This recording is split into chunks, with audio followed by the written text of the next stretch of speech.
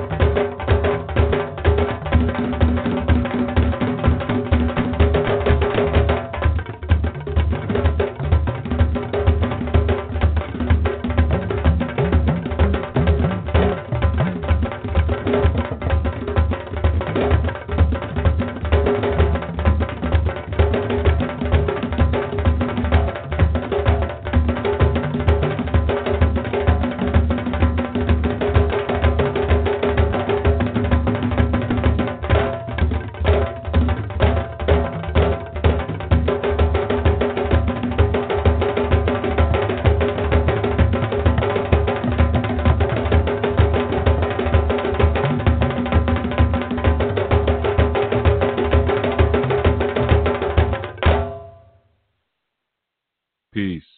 Welcome, everyone. Community during the day. What do I usually call it? Midday something. Anyway, it's the Chief Yuya, and I'm welcoming you to enlightenment and transformation. And I trust and will that you all are enjoying your day thus far. You know, you're making the most of it, and you're taking and you're giving all that it has to bring to you, and definitely enjoying the newness of it all, right? Yesterday, I think we had a decent bill. I think so. We were talking about change and essentially some of the formulas that are necessary or the components that are necessary in the formula to move beyond our contextual resistance in order to bring about deliberate change in our lives and, you know, in our waking movements and waking lives. I'm going to give everyone a call in real quick so I can get all that out of the way. 515-605-9862. Just hit the number 1. And as I promised to reiterate, I'm deading the call-in situation by the end of the month, end of this month, which is April. So if you want to call in or need to call in, now is the time to do it. I will be bringing it back later, but not via the Blog Talk platform. At least I don't think. I hope I don't have to come back like a prodigal son, you know, with my tail between my legs, because I have not been able to find a better alternative other than that particular medium. But I'm just not fulfilled with what they've provided, and I think it served its purpose anyway. You know, I was looking over my payment history with them the other day, and I realized like how long I've been using the platform. It's been a good while now, and they've made a good chunk. So I think they'll be all right. Yeah. Okay, so I'm seeing, I think there's a problem with the YouTube space. Yeah, you notice? I thought so, because the numbers over there are really low. I don't know what's going on there. But it's saying that you're buffering.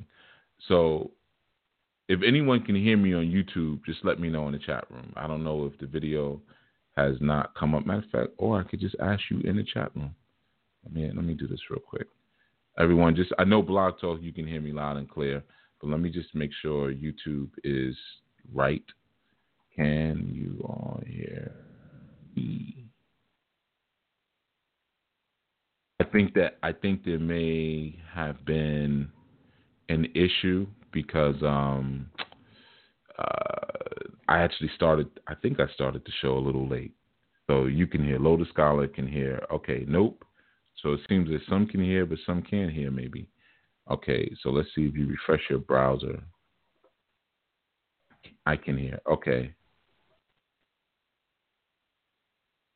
1 second.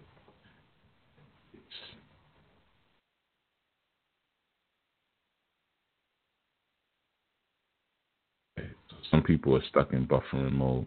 Yeah, I knew something was up because normally the numbers, because it shows me on well, Rachel tells me I'm on a Samsung. Well, I don't know. I don't know if that matters, but normally my numbers, it shows me how many people can view the show or are viewing while the show is going. I noticed the numbers were really low, but I thought maybe that was just because I started late. But I don't know what to tell you. Okay, you can hear me now, Shamika. Okay, so maybe it's just taking a minute to catch up. All right, so we'll see. If not, then I'll restart it. You know, if the YouTube thing is still having an issue, but usually you could refresh your refresh your browser, and that should help. All right, so we'll see what happens. I'm gonna keep talking because I think even though it may say buffer on your end, if later when you come back, it will, the entire segment will be there. All right, but that's probably because I started late. Maybe that threw something out of whack. It's probably a YouTube thing. But yeah. So like I was saying, we were speaking about the formulas of moving beyond resistance yesterday, which I think is a critical subject because, like I said, and there's so many critical subjects. I know it's not the first time you've heard me say that. Like, yeah, I think this is a real important one. And I'm not saying that just to bait you in or anything like that, because there are some subjects that are huge stumbling blocks. And, everyone has different stumbling blocks. We don't all have a collective unified consciousness where, we come to the same realizations at the same time, or we have the same issue at the same time, But ultimately, when you really start to look at life and you really start to look at people, especially whether you're a teacher or a parent or any type of individual who's kind of looking, from a higher perspective and vantage point, one of the things that you realize is that everyone has one issue. I got to call into the women's call last night, kind of share some information with the sisters, and that was one of the things that came up. We were just kind of going over some suggestions of how we can make things better going forward and make them more efficient and more effectual towards the healing and things that people need or are looking for. And after all of the issues were kind of ran down, it wasn't a whole bunch, but, after the multiple issues were ran down to me, in me assessing and listening and questioning and listening and questioning, was able to come down with there's really just one issue that's existent, and if that issue is addressed, then all of the branch issues that come as a result can be dealt with. So, a lot of times it's the same things with our personal development or our personal movements towards change and growth. A lot of times it's just one issue that we have, and that's the one that we avoid the most. You see, so we'll come up with 1,000,001 names and titles as to why we may do the things we do, and especially when we start getting into Western prognosis and Western diagnosis of what your issue is. And, we have all of these, we get new acronyms every year, for why something's wrong with us. But I'm telling you, a lot of times, I'm not even going to say a lot of times, every single time, you got one problem. Just like your purpose. You have one purpose. Now, there'll be different offshoots and branches that may lead you to that purpose or that may be connected to said purpose, but you have one purpose. Okay, so everyone's telling me their cell phone's not working. Let me try something real quick. All right, let me do my little Sanford and Son thing. See if it helps you all. I don't know if it will, but just give me a second. I don't know if this will help or not. It probably won't, actually. If you are all still having a problem hearing, because now I'm hearing that your mobile phones are not working, but your desktops are. But I know most people call in from mobile phones. So if you're still having a problem hearing or anything like that, just let me know. And what I'll do is I'll just restart everything. All right, that should help, or at least fix it or something. All right, but you just got to let me know. If I don't see someone say it in the chat room, then I'm gonna keep going like it ain't no thing. But anyway, like I was saying, we were having that discussion yesterday I had called into the women's call and just needed to address some things. And, like I said, we all have one issue. Like we all have one purpose. So that there's one loss and there's one win that we all have in our lives. And so sometimes you hear me speak about certain critical things because it may be that one thing that a lot of people have. Like a lot of people have issues with disrespect. They're disrespectful. And when you're a disrespectful person, there's a lot of other things that come down the pipeline as a result. Okay, I hear you, Justin Green. Okay, cool.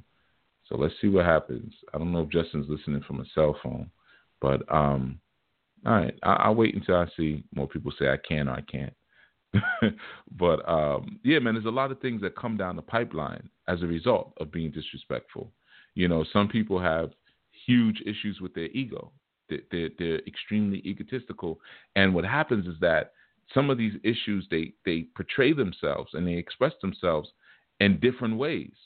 You see, so you might say, well, no, my problem is not ego. My problem is I let people walk over me too much. So then some people will immediately take the victim position. And they'll use the victim position, sometimes for 15, 20, 30 years, will utilize that victim position to never address their inherent and base issue of being egoically imbalanced. You're clear on Blog Talk and YouTube. Thank you, Brother Anwar. Always the engineer, holding it down. All right. So I think those of you who are having issues on YouTube, maybe if you just probably refresh your browser or try a different browser, it may work for you. I'm thinking. All right. I could be wrong, but that's what I'm thinking the issue may have been. But I bet it has something to do with me starting the show late because I have all the shows scheduled. But I was doing a consultation session with someone right before the show started, and I was pushing it right up to the last minute. So I think I came in late as a result, and that may have affected the YouTube stream, But yeah, so like I was saying, a lot of times, and I see I'm losing people on YouTube. I don't know, man. Y'all will figure it out. I don't know what the heck is going on. Something strange is happening over there. I see it because the numbers are changing. Numbers are going down and up. YouTube is doing some funny stuff. All right, let me bring someone in. Let's see. 561, you're on. Hey, Chief, Peace. just letting you know you're loud and clear on Blog Talk. Oh, Blog Talk is cool. Okay, cool. Yeah. Thanks. I appreciate that. No problem. All right, so we're good on Blog Talk, and YouTube is acting funny. See, Blog Talk is trying to put a bid in for me not to downgrade my account, but I already did it. Now you want to act right. You had your chance, But, so yeah, sometimes things express themselves, but let me tell you something. I'll make it real simple for all of you, and I hope you hear me when I'm saying this. You have one problem. You have one situation. You have one challenge. I'll bet you anything. You just have one. And you have one purpose. Now, you may say, oh, but I'm unmotivated. I'm this. I have a low sense of self-esteem, poor self-image, this, that. You may have a whole long list of things, and guarantee by the time you finish talking to me, you're going to hear me say, no, this is your issue. And that one thing that I tell you, because this never fails, the one thing that I tell you, by the time we get down to it and I scrape it all away, that's the one thing that's going to make you upset when you hear it. I'm going to say, no, your issue is just that, ego, or maybe it's, poor sense of self-aware. You're not self-aware, or, whatever it is, it's going to be that one challenge, or, you take more than you give. You're stuck in a cycle of taking, and of course, if you're stuck in a site, I think there's a processing issue dealing with ads on YouTube. That's weird. There shouldn't be any ads playing. I'm on YouTube and I haven't been interrupted at all since I've been listening. I'm also on the laptop. Yeah, I think people on the phones were having issues. We ain't gonna worry about it because I think it'll still play clear even afterwards. Maybe Brother Anwar said some issue with some ads. I don't know. I'm not in it. But I think it'll be all right. Even if the live stream is a little funny, then usually at least the back end one will be okay. And if it's still that bad, if it's intolerable, whatever it's doing, then just jump over to Blog Talk. And here, let me do something. Well, actually, I already did it for the buffer issues, so I can't do too much more from my side on that. I did what I could do, and I ain't doing no more. Let me try this. I'm gonna lower the quality on my side, and if I lower the quality, that may help your buffer issues that you guys are having. But so yeah, one issue. So you got one loss, you got one win. It's real simple. All right. It's just like, when you stretch yourself to your limits, when we talk about, alpha versus beta versus even gamma in terms of personality types, when you look at an alpha, for instance, this is a person who extends to the very reaches and the very limits and boundaries of what they are and what they represent in their character in the community. That's what an alpha is, whatever that character is. So you could be the alpha dork, you could be the alpha clown, you could be the alpha chef, you can be the alpha berry gatherer, but you're if that's your character, that's what you came to be. You're extending, the very limits and boundaries of what you came to be. That's what the alpha is. It's not just that you're big and mean and you're tough and everybody's afraid of you. If that's not what your community dictates. A lot of times we look at the gorilla, the primate community to get understandings of what alpha energy is. But if you know anything about gorillas, they're actually very gentle. They're violent, of course, but, they can be very gentle. So even in terms of their alpha status, the alpha gorilla tends to rule through decorum and grace, through subtle cues.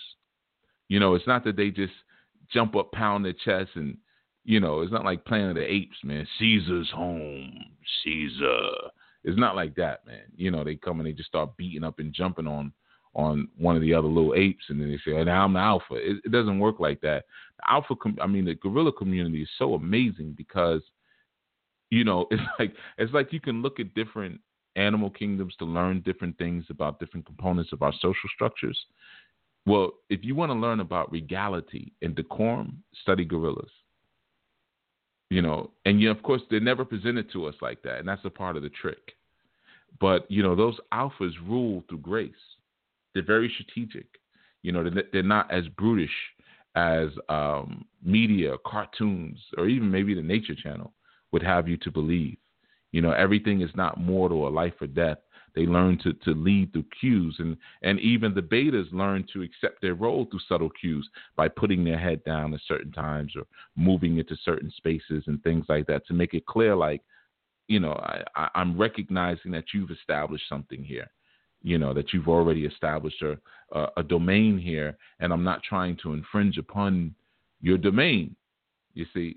But it's through subtle, very regal cues that gorillas do this. So, but anyway, we're just speaking here about, how one can stretch the limits, the very limits of what they are. And when you begin to get to that, things become very focused. You find yourself even that's why strenuous activity becomes such a beautiful tool for meditation. I often tell people that, I know some people have trouble sitting still to meditate. You don't always have to do that. You can move and meditate too. It's just as valid. You still can be a part of the meditation club if you have trouble sitting still. You can meditate and exercise. Some people meditate very well in the shower.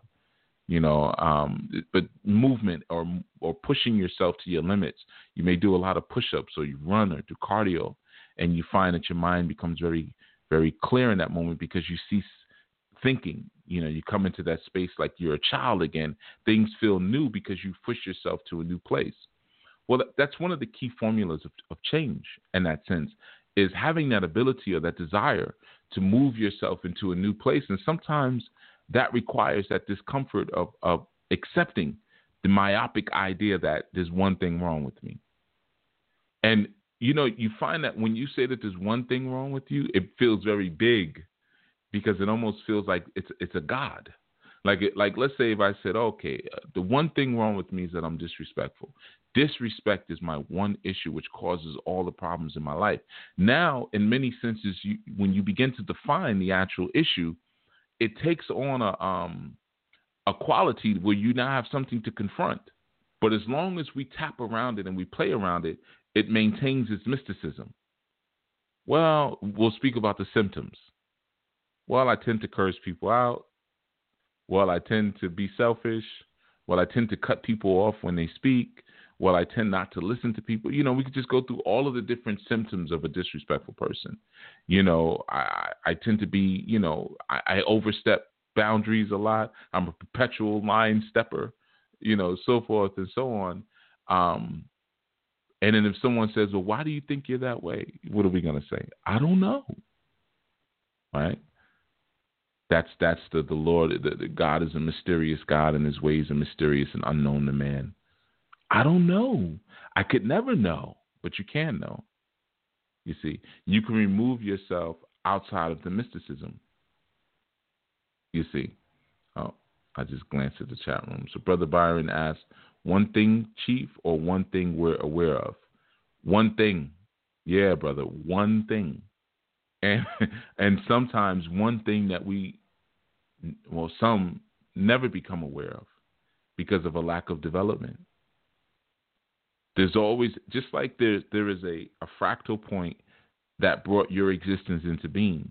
You came into being from one point. So we can trace, that's why when you look at the symbol of Ra, the circle with the dot, which not coincidentally is the reason, but Irosu, Meiji, two circles with a dot in the middle, two concentric circles with a dot in the middle. And, Irosu, meaning Oshun sings but connects you to the idea of the menses. In our tradition, we have Osu, which is the moon, right? Very similar to Oshun or Irosun or Irosu, right? So but it speaks about us all coming from that one dot, which is where the power is, coming from that one place. So it's the same thing. Your existence comes into being from one fractal point, and your issues coming to being from one fractal point. Your purpose comes from one question. Now, that one question may lead you down many roads because there may be multiple paths that you have to traverse in order to answer said question. There may be many paths that you may go through, or many detours, let's say, that you'll take from the path because of the one issue. You see, and then sometimes we'll start looking at the detours like that's the actual issue. How many times have we looked at family members or friends who are enraptured and enslaved by drug addiction and abuse? And we'll say their problem is that they're addicted to drugs. But that's not actually the problem. It's never the problem. You see? The problem is the root of what causes them to desire what it is that the drugs bring. Most time it's a high. They want to escape the body. Well, so escapism is your issue. Well, what are you escaping from? Maybe that brings us close to what the actual issue is. Well, I was molested as a child. Okay. And those memories come back, or the nightmares come back. So I'm always looking to escape. I move around a lot. I never stay in one place. I'm very fidgety, this, that. And now I learned about this drug thing. I've learned about drugs now, and drugs allow me another means of escape. Okay, well, is that any different than someone who stays in ritual all day and night? Or someone who takes mushrooms, or someone who who just does things. Maybe they're sexual addicts. They use sex as their means of escape, or they use video games. I know there are many people, males in particular, who have these adult addictions to gaming systems, as a means of escape. You see, there's so many different ways. The society has established so many very colorful and attractive methods and ways that you can escape. You can escape through food. People bite into it. You watch a commercial, somebody bites into something. That's good. They completely go outside of themselves. Now, is the issue that they eat too much? No, not really. That's a symptom of something. Is the issue that they want to ritualize too much? No, the issue is a symptom of something else. So ultimately, when you get down to it, there's going to be one issue. Just like ultimately, when you get down to it, it's going to be one purpose. Because remember, the further we go away from our divine essence, the further we go into the land of duality. And duality is really the land of multiplicity. You know, you have to, because after duality is triplicity, then quadplicity, then pentaplicity. You know, it just keeps going and going until we just say, okay, it's multiplicity, right? But ultimately, the multiples and the complexity of the multiples become more apparent because we've gone further and further away from our source. We've come further and further away from Olodumare. And then once we come right out of Olodumare, what do we step into? Rumila, Obatala, Duduwa. Triplicity right there. Then once we come outside of that triplicity, what do we have? Oya, Ogun, Shango, Yemoja, Nanan Buklu. You know, we just keep going, and then we go further down, and then it gets wider and wider and wider and wider and wider. So then we'll look at all of these different paths of saying, well, my purpose is you know, is to serve people, right? Okay. But then when we go a little bit beyond that and we go beyond the human consciousness, we'll say, well, my purpose is to serve the spirit world. Okay. That's still pretty vast. Then we might go a bit further beyond that and we say, well, my purpose is to serve the land of souls. Now, the land of souls, in our tradition, that's the land of the Egungun. We call it the land of souls. Okay. So, you know, which exists beyond the Orisha realm. So we'll say, okay, well, my purpose is to serve the land of souls. Yeah, okay, well, maybe it's a little bit something more of that. My purpose is to serve my soul. Okay, that goes beyond that, you know. So, but you notice that the further and further you go, the more narrow the pathway becomes, until eventually it converges upon one fractal point. That's inherent and indicative of how one's purpose unfolds. You know, how it falls, and it falls into complexity, and as we rise, it becomes much simpler. You know, some people, you know, who have transitioned are only known by a sentence, you know, or maybe not even that much by, you know, you think of the most honorable Elijah Muhammad. Many of us, we think of one phrase, do for self. It's pretty simple. And he taught a lot, wrote his books, you know, started a whole organization, a whole nation, in fact. But do for self, because that's what it was all about at the end of the day, right? That's what he was telling us to do. Do for yourself.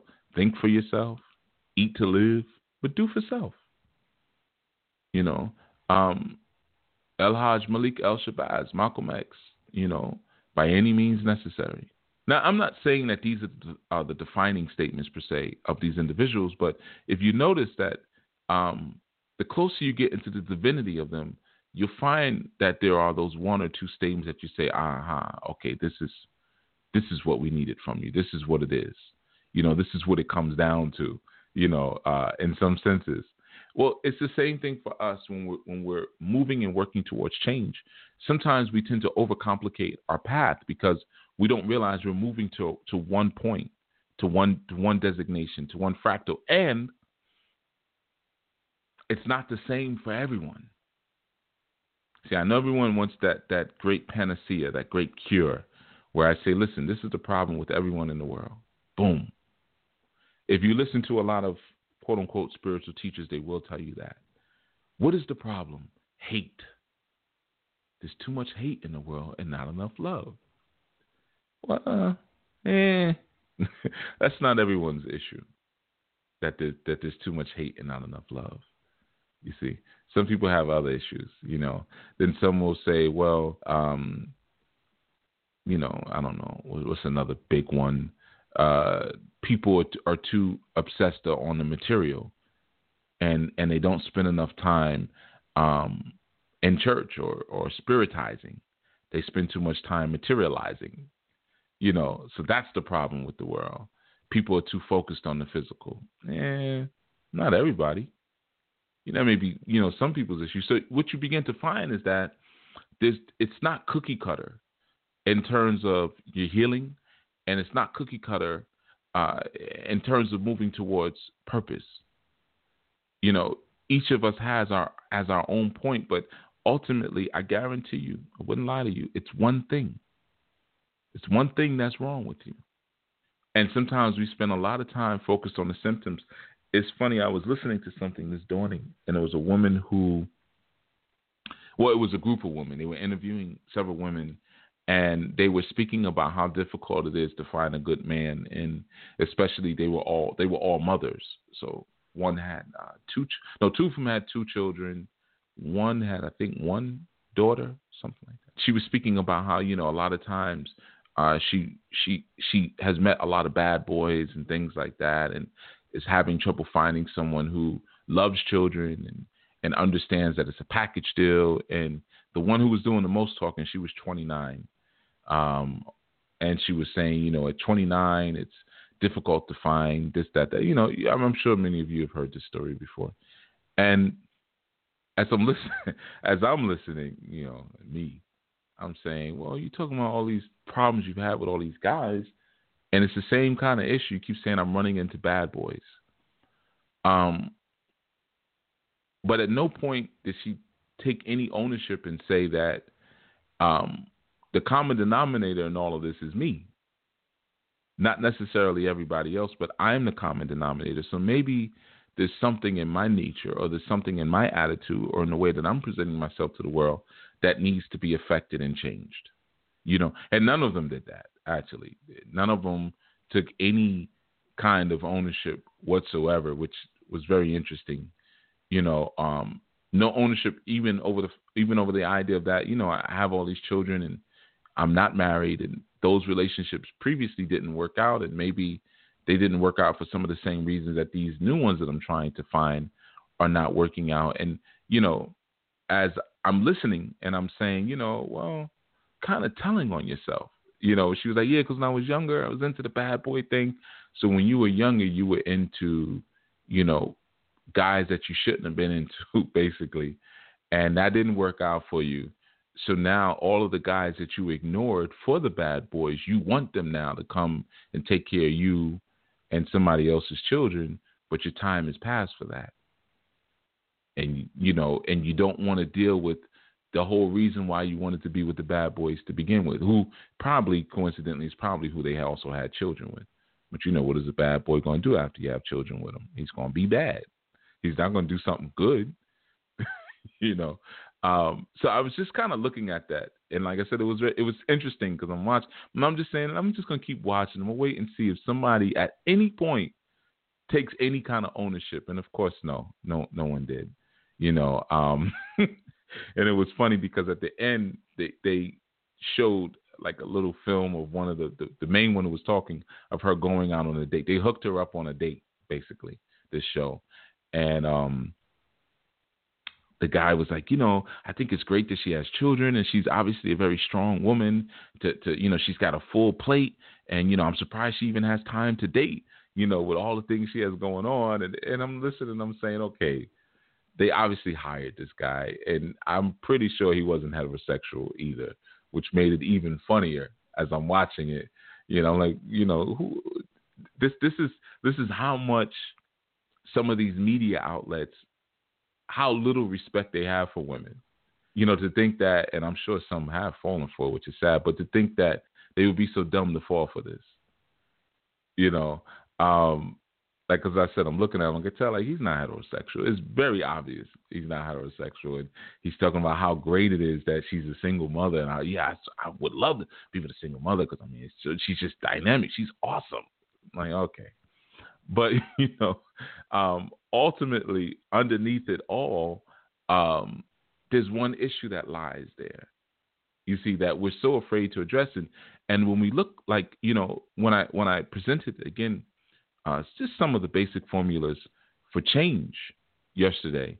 One of the things that we have to have, of course, is that measure of dissatisfaction, and not just dissatisfaction with our contextual circumstances, but, the dissatisfaction sometimes with the monotony of our misery.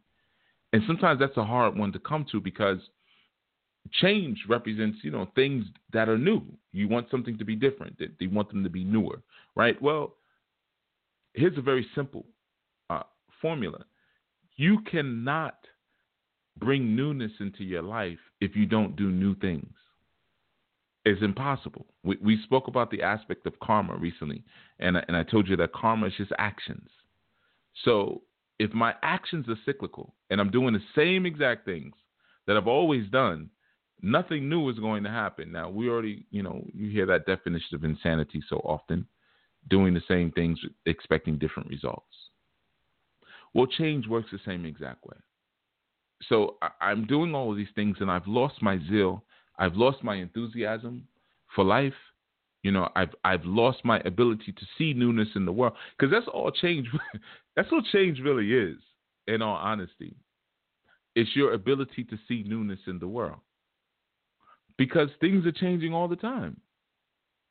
Now, you make a determination as to which ones you're going to appreciate, and that will determine if you've brought change into your life.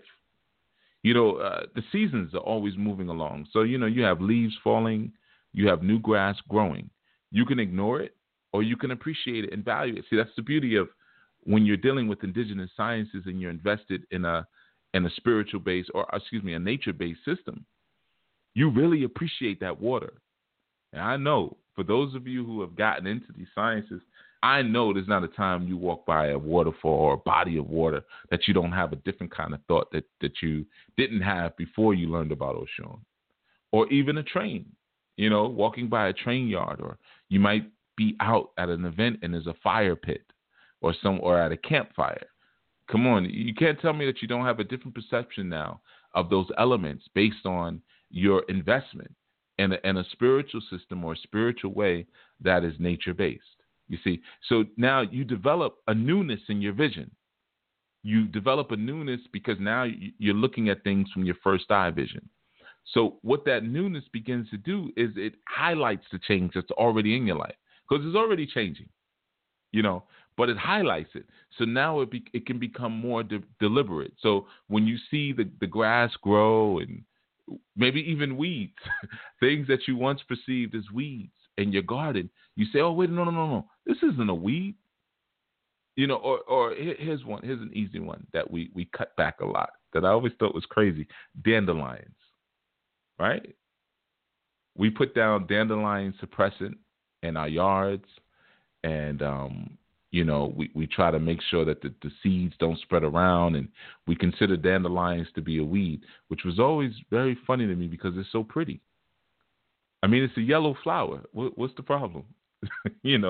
But those of you who are a little bit about herbology, you probably know the high potency and nutritional value of dandelion root, right?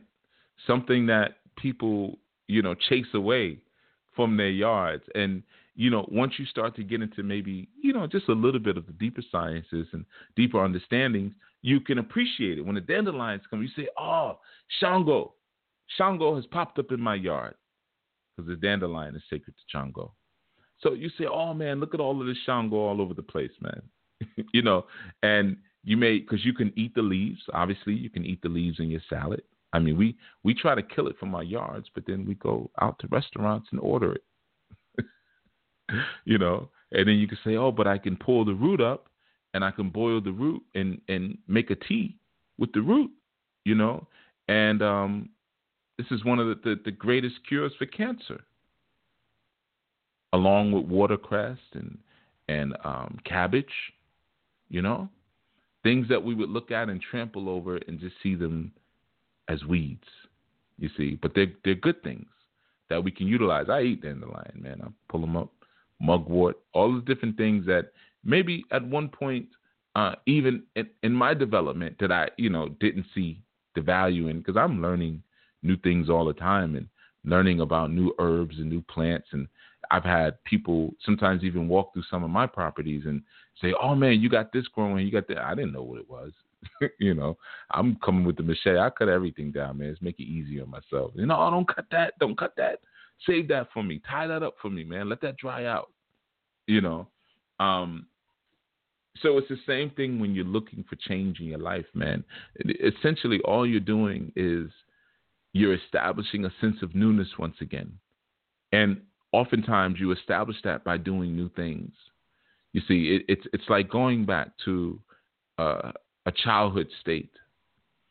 Children still remain in their sense of awe because they are consistently moving themselves beyond thought. In fact, sometimes they hate when you make them think. You say, oh, come on, sit down. It's time to go over your lessons. We got to work on your penmanship, or, we need to work on your, oh, can I just play a little, 5 more minutes? No, come on, let's go. Think. It's time for you to think. You see? And sometimes by thinking too much, we tend to put a crustacean on things that could have been new. Someone will say, hey, listen, I'm going to show you a new ritual, a new way to abase yourself in front of your shrines. And, when you learn how to do this, you learn how to connect with this energy of this pot a little bit more. And then the thinking will say, well, do I want to connect with the pot or the spirit inside of the pot? I don't like the way the person just said that. They said that wrong. And this and that and that. And we take away, that's where the jadedness comes in. We take away the newness and the beauty of what could be. You see? So then as a result, there's no change. In order to affect change in your life, you have to establish and implement and input new things into your life. You can't get around it. I'm trying to tell you, you cannot get around it. I urge people to play every day. When you play, you find out new things. Sometimes as you get older, you find out, like, I can't do that. I had a little trouble getting back up, or I ripped my underwear. Okay, learn something new, or whatever it is. But it's a lot of times through that play, you learn new things. And as we grow older, often we lose our sense of play. We replace our sense of play with overanalyzation. And through overanalyzation, we kill our opportunities for new things. You see, so that means you're killing your opportunity for change. You remember, the formulas are pretty complete. You have to take first steps. If you look in our new ministry packet, there's a video in there by Brother Zach, and he says something. He says, how do you eat an elephant one bite at a time? And that's a proverb very similar to, the journey of 1,000 miles begins with one step. So that's a very necessary component in change. You have to make some steps to move into a direction. Pacing and planning is fine. I always say that pacing and planning is key, but you have to be willing to make some steps. I want change in my life. Okay. Are you willing to make any steps towards anything that is different or new in your life as it currently stands? No, because every time I do that, this is what happens. Or no, because that's usually what comes next. And that's because there's a lack of vision. So people start to get locked into these ideas of fatalism, which I think I'll talk about a little bit more tomorrow, because I think it's important. I was going to speak about it a little bit today, but I'm going to split it up a little bit. But I meet a lot of people in this work.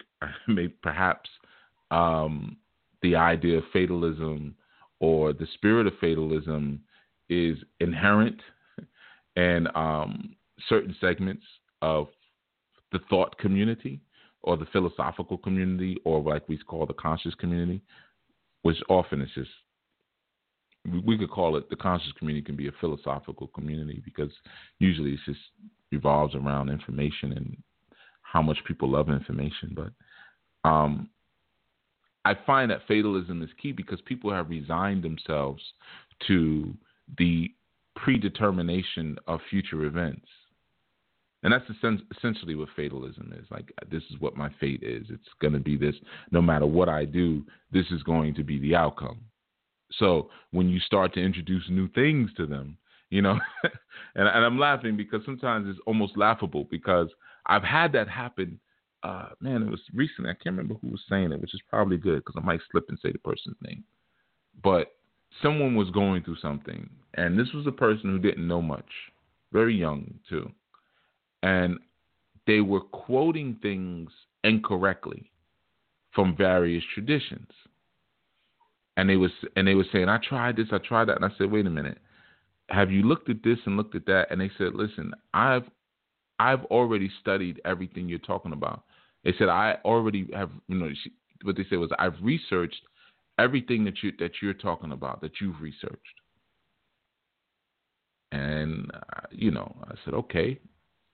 But I said, but the basic tenets of some of these things, when I'm asking you questions about them, you're telling me you don't know the answer. So how could we have studied the same things if I do know the answer? And if you have researched them and they've come up previously in your past, and you can't answer basic questions, then is it fair to say that maybe you really didn't study them? And the person was so determined that their fate was supposed to be an unpleasant one, that they couldn't imagine that perhaps it was possible that maybe someone knew a little bit more about something that they did, and maybe that the new data that was being introduced was actually new. So their immediate response was always, I already know about that. I already know about that. And I see that so often again in the spiritual communities, when sometimes I'm trying to work with people or teach them, and they're not listening. They're just waiting for me to finish talking so they can talk. And they don't realize that though you may have heard some of these words before, just because you've heard words doesn't mean that somebody else said the same thing to you. I had a student say that once to me, real lazy sucker. And he was having some issues in life with not being able to get a job and this and that. And I pointed out to him, I said, a couple of things. And he said, you sound just like my mother. You're saying everything that my mother said to me. You sound just like my mother. And I said, who at the time, darn near 40 years old, he was living with. And he's always lived with, never had his own place. So it's not like he went back home because he was in trouble. He always lived with his mother.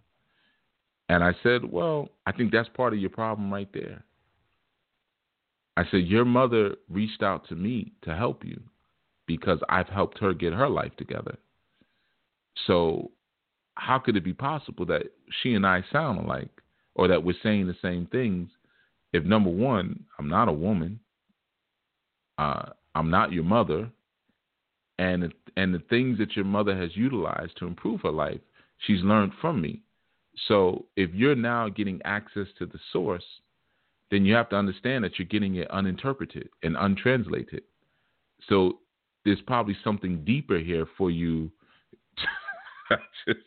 Why do I always glance at the chat room at the wrong time? I glance to the right. I see Brother Byron Curry just wrote worthless in the chat room. I always look just at the times when I'm going to see something that's going to make me laugh. But he I think he's still with her, actually. Yeah, but you know how that goes, man. But and that was a freebie, because she was like, yeah, I wanna set up an appointment where you two could see. I was like, no, you don't set up for it. Just I'll speak to him for free. I didn't even want to get paid for something like that. I said no, because I already knew what the outcome was going to be. I said, he ain't gonna listen to me. So I don't even want to, like, you need all the money you can take because you supporting a bouncing 40-year-old boy. Congratulations. So no, you keep your money in your pocket, and I don't even want to be paid for something like that. I don't, it doesn't feel right,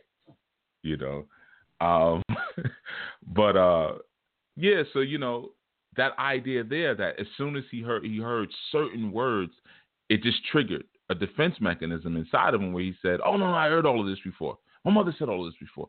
And I said, that's impossible.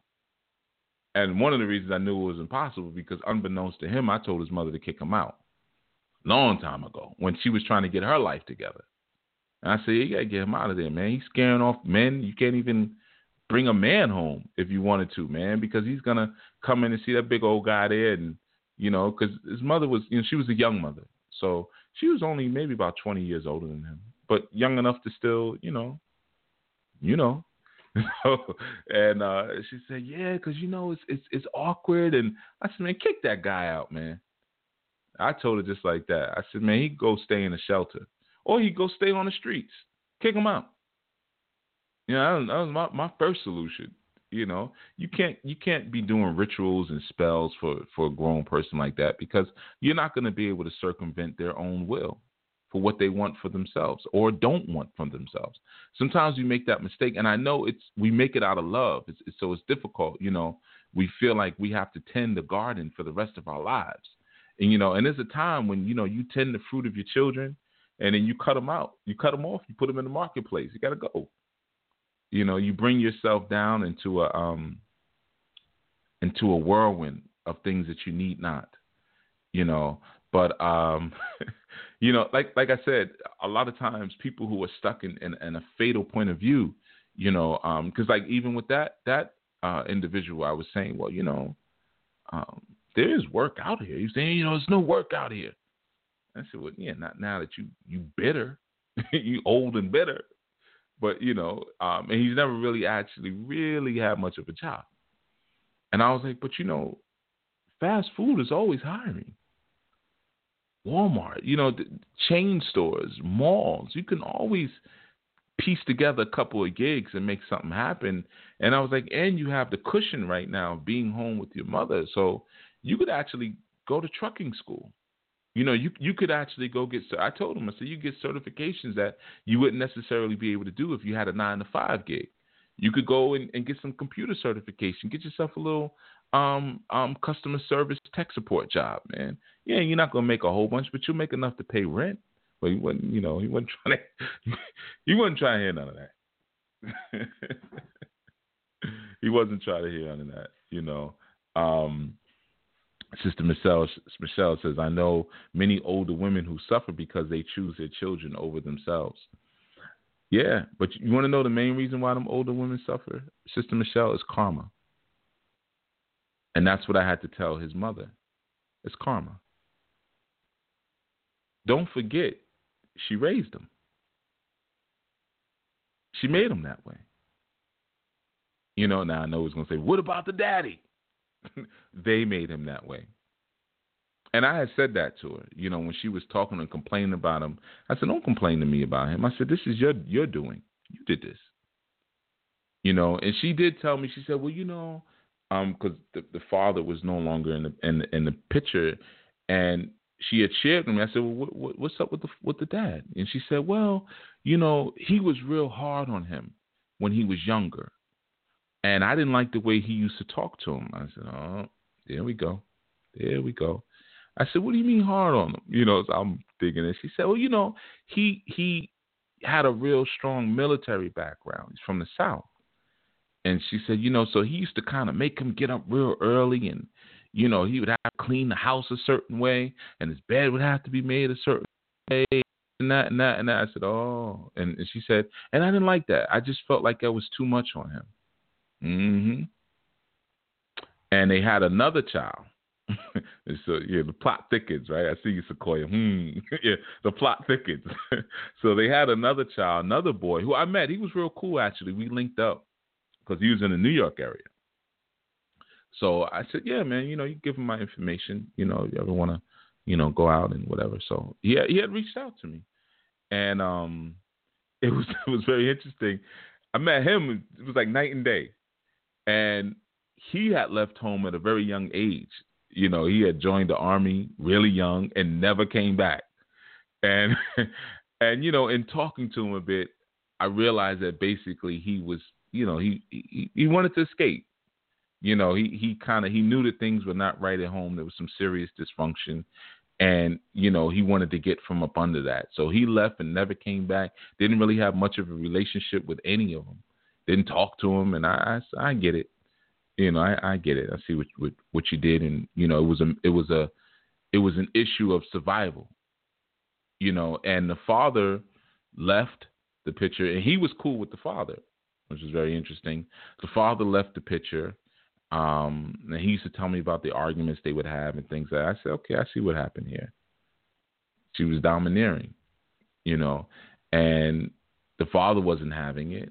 And the father was trying to raise a son, was trying to raise a man, and she wasn't into that. So, she blocked him consistently until eventually he threw his hands up and walked away. So now you're left with your karma. This is what you wanted. You wanted someone who didn't have the strength of manhood and didn't want to step out and do things that they were supposed to do. That's what you you work towards. So now when you're older age, you got to take care of a 40-year-old man. Karma. And I've seen this. I'm sure many of you listening have seen this. My girl's getting ready to come in and let me know what's all right. So you know how she gets. But it's just karma. And ultimately, like, we may look at I keep saying that young man. Like, I keep forgetting he's not a young man. He's even older now, actually, because I think when I spoke to him, he was 39, 38, 30. It just hit his 39th Earth Day. And she wanted to get 60 seconds is coming up. Then we're going to get off soon. But she wanted to get a reading for him for his 39th Earth Day, because she was like, he needs some help and he needs a strong man like you in his life and this and that. And I told her, I said, I'm not really interested. I told her straight up from the beginning.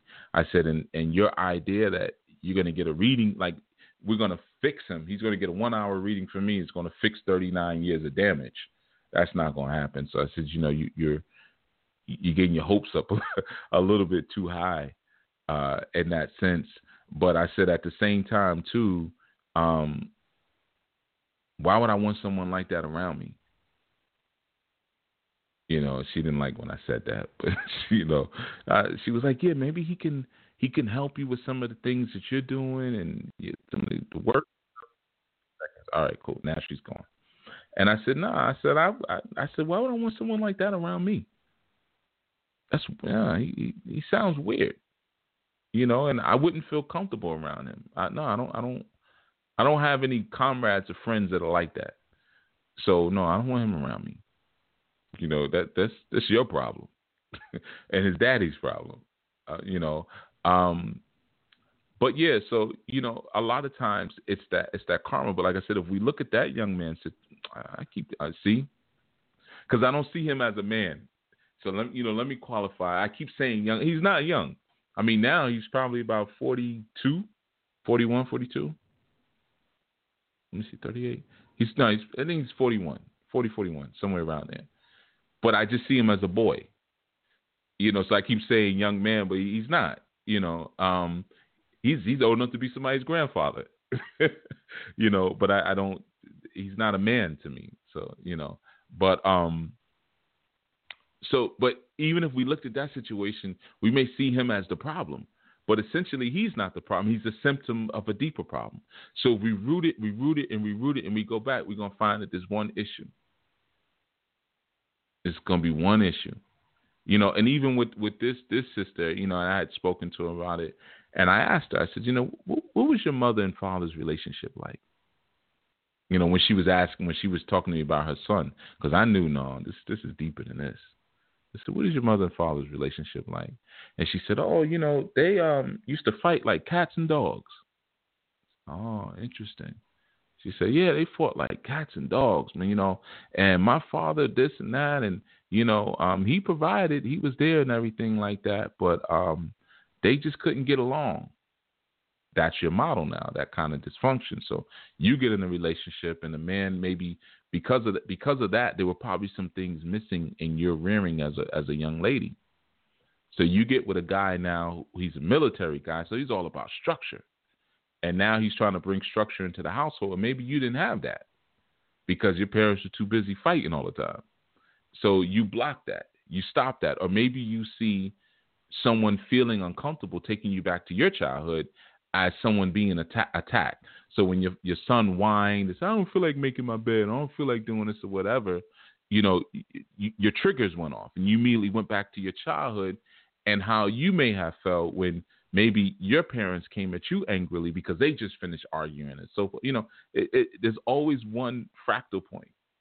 You just got to listen sometimes and watch and observe and ask the right questions, and it'll take you right back to the root of things and why that person may be so resistant to change, why that person may be having so much issues with change, and why they're unable to envision themselves beyond the pressure and the resistance of their circumstance because of the envisionment that they already have as it pertains to what their life has always been and what it always will be. Sometimes they develop that fatalistic point of view where, Nothing will ever be good. It's just no matter what you do, this is what it's going to be, because they were never taught what to do. You'd be surprised. No, you wouldn't be surprised, as most of you suffer from the same thing. I've spoken to you. A lot of people wasn't raised properly. So many things were left out. They were not raised properly.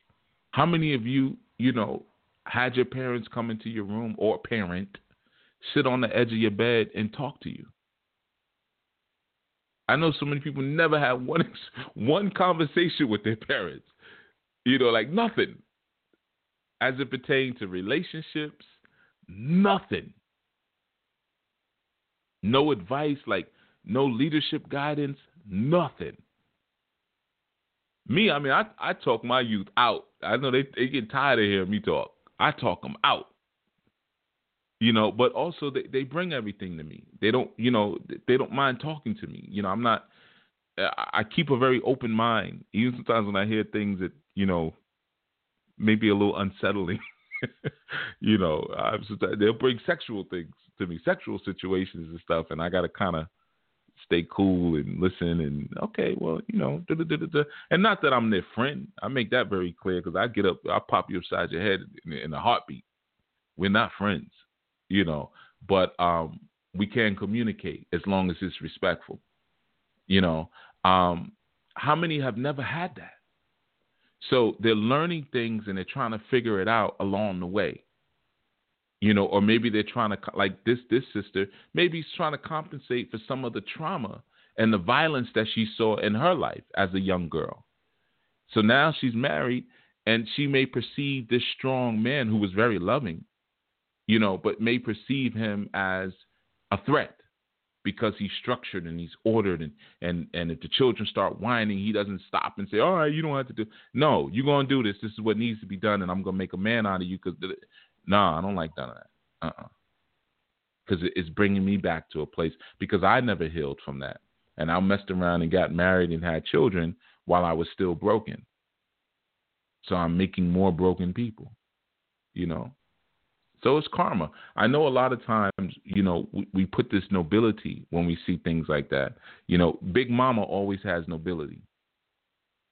Big Mama taking care of all the grandbabies. That's messed up. Yeah, that's because Big Mama had a bunch of kids who wasn't SHIT.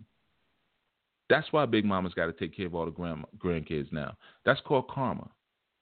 If she would have handled her business when she was younger, then she would have had a better quality children. They would have been married, and she wouldn't have to be taking care of a bunch of grandkids. Sometimes you got to be able to step back from things objectively in order to create the right change. And, whenever we're creating this narrative of false nobility with some of the most heinous acts that we do to one another, we're unable to inject newness into our lives, because we'll say, well, this is how I always did it. This is how my Big Mama did it, or my mama did it, or this and that. And we're unable to move beyond our circumstances. Now, you apply that to anything. It works straight across the board, whether it be dating, relationships, whether it be your spiritual work, afraid to implement new things, so you see nothing new, and you have to be able to do that from the unseen world and from the seen world. Always keep yourself open and available and ready for those awe moments. And I don't mean I don't mean that moment, but when you're awestruck and you're in complete wonderment. All right, get ready to head out. I'm just going to check the chat room real quick. So I see here, Brother Anwar says, I'm 39 and I have a problem with men around my age that is not doing something comparable to me. I'll only help those that are helping themselves. It's good. It's good. It's a good way. That's the way the Creator works. Who's the Creator's best friend? I don't know. Probably nobody. Because the Creator has taken an alpha position. So that's why the Creator negated itself to become human, so that it could have some friends. So you kick it. So it's basically kicking it with itself still, but the different aspects and attributes of itself. It's almost like getting lost in your own thought. Or you ever have a conversation with yourself? Now I know a lot of people do that. They talk to themselves. Now I was told, I guess I'm extra crazy because I answer myself.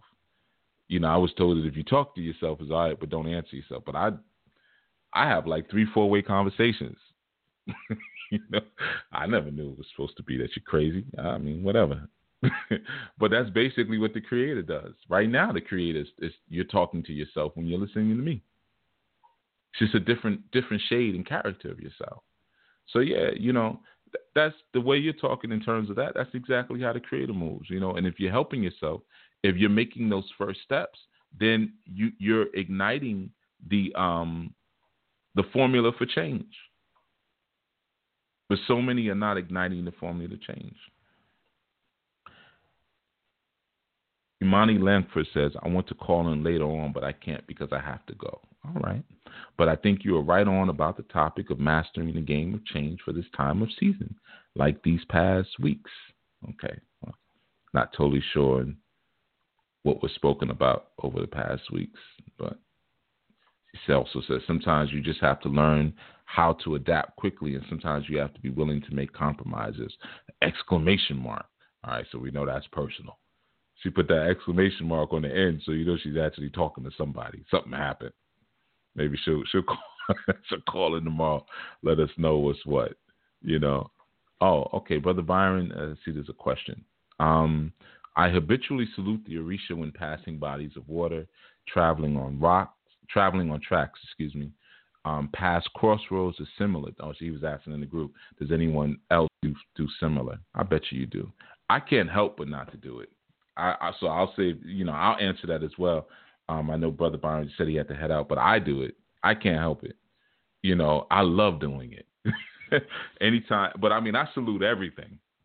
I salute trees, birds, chipmunks, anything that comes across my awareness. Like, I give it some energy because I know I know how life unfolds, and it's unfolding as I'm becoming aware of it. So I'm still amazed at that. I still find that amazing. It's not that hard to impress me, to be honest with you. I'm pretty much easily impressed. So I'm very impressed by the idea of life. I think it's amazing. The fact that whatever's going to happen next to me has not been created yet. And it's only created by the unfolding of my awareness. So every single moment is created in the moment. It's instantaneous creation. I mean, that's the Obatala energy. When we talk about, Obatala is the creative spark. Well, what it is that creativity happens instantaneous, because remember, you're dealing with structures that have no sense of time. So everything happens all at once. That's amazing to me.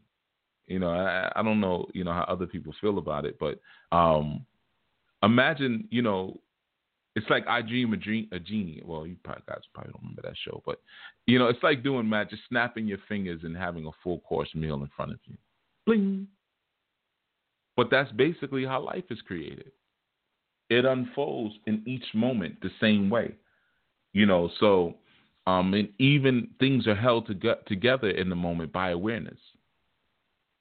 When you shift your awareness or you lose awareness of certain things, you lose the presence of those things. They no longer become present. When you cease to give them that energy, when you cease to give them that thought energy, they disintegrate. That's amazing. So now when you come back to something 10 years later, it's only still there because it's still in your psyche somewhere. You see, because everything is made up of mental matter. So everything is sustained by mental matter. And I'm talking about, you go through your old chest upstairs in your attic or something, and you find an old baseball bat or your old baseball glove or whatever it is, love letters that you thought you forgot about. They're only still there because you're sustaining them within the web of your mind. So in every moment, right now, you're recreating the dust and the junk in your house. I mean, you think about even your body, right? We're always taught that every seven years our cells regenerate, right? So, it gives you that idea of how it's just kind of a regenerative aspect to life. And if our cells are regenerating and you're able to hold on to certain scars and things that are on your body. I mean, I have scars on my body. I've had 30 years, 20 years. Fights that I had as a kid where somebody caught me good, and hell, I give you an easy one. I got a piece of a pencil in my leg. I got stabbed with a pencil when I was young, messing around, fighting the wrong person, and he broke off the point inside my leg, and I still got this spot in my leg where you can see where the lead is, or was, or whatever. That was a long time ago. I think I was in elementary school when I had that fight. So how many times have I regenerated since then? But it's still there. Why? Because I still remember the memory. You think about even your stomach lining. Your stomach lining regenerates and replaces itself every 4 days. You see, things that get used the most regenerate themselves the quickest. Now, that's in your body. Even your heart chambers regenerate themselves. So like your stomach gets used a lot, obviously, because of digestion, and some of us are eating all the time. Your heart, of course, is an organism that's always working. You have certain layers of skin that replace themselves or regenerate themselves like every 30, 40 days. They regenerate themselves. Your bone structure, this is where we get into the Obatala and Ogun aspect. This is why sometimes I tell you guys that creativity or creation is now. So many people are looking and saying, oh, back at some moment in time, we have a creation story. No. Trust me when I'm telling. Well, you don't have to trust me. Just do the research. Think about it. Meditate on it. Obatala is still coming down the chain. It's still happening. When you look at your skeletal structure, your skeletal structure also regenerates itself. There's so many different, and that's like every 3 months, your skeletal structure regenerates. So the bones you had at 5 years old are not the bones that you have at 6 years old. The bones you have at 30 are not the bones you have at 30 and a half. Because of the rate of regeneration, and that's why they say like every 7 years all of your cells regenerate. But it's not that every 7 years everything like at the 7-year mark, because it's actually really like 4 to 7 years, depending on everybody's different. So, but at max 7, but some people regenerate every 4 years. But it's not that everything just changes in 7 years, like the clock hits, okay, and now your whole body resets. It's not that.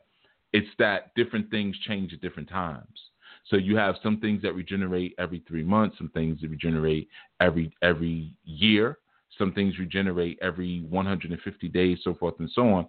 But by the time you get to the 4-year or the 7-year mark, everything would have gone through its full cycle, you see.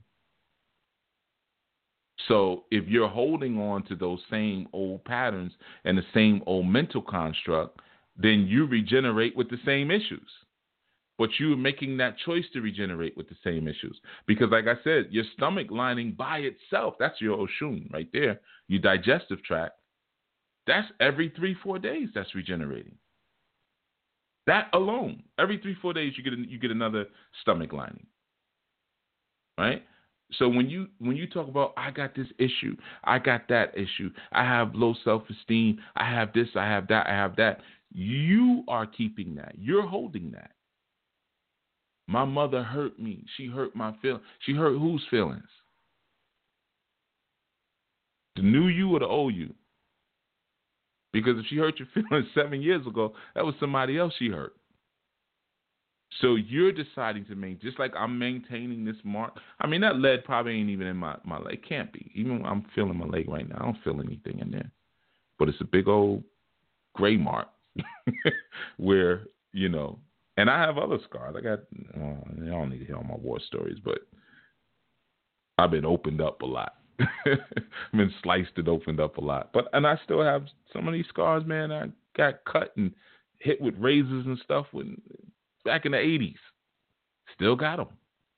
Why? Because I still remember them war stories. I remember how traumatic it was and seeing my own blood and all that stuff like that. So as long as it still holds this traumatic value, then my cells are going to regenerate with that same memory of that being there.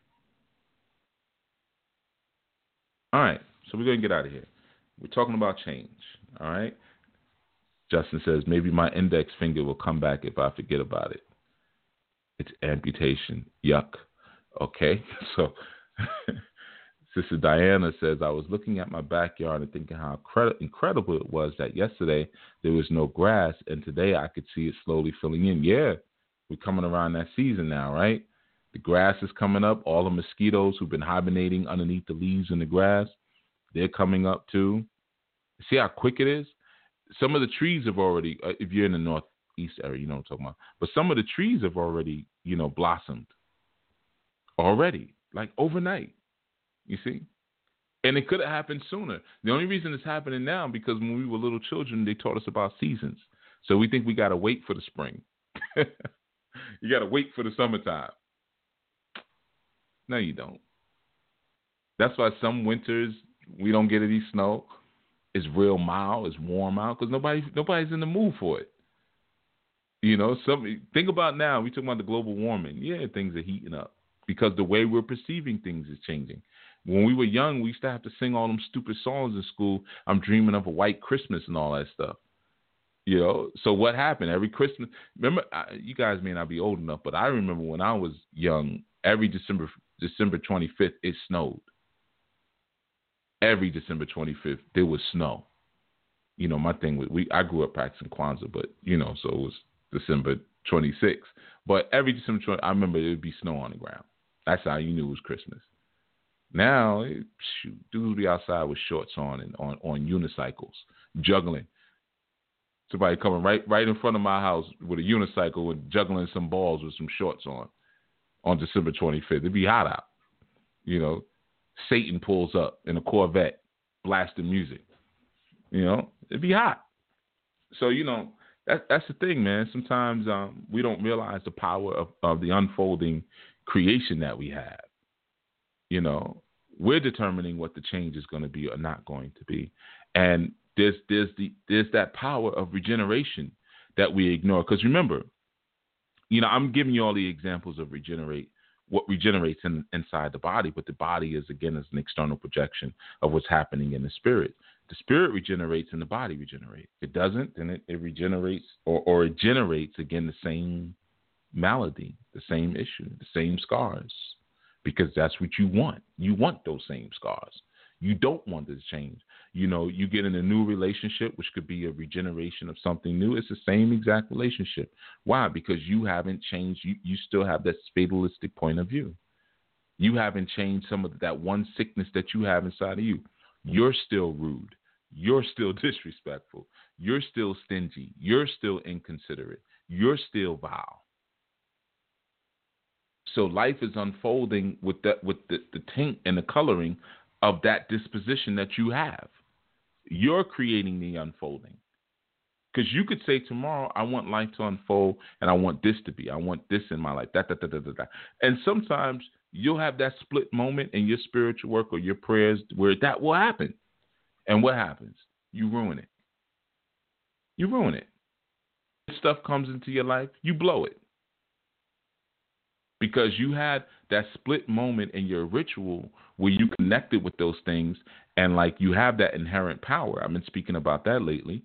There is a trickle of authority that's there where you can bring those things into being, but you haven't done the character development. So you blow it, which only fuels your excuses to say, see, that's why there's no point in doing it. Because last time I did it, this, that. But it wasn't its fault. It was your fault.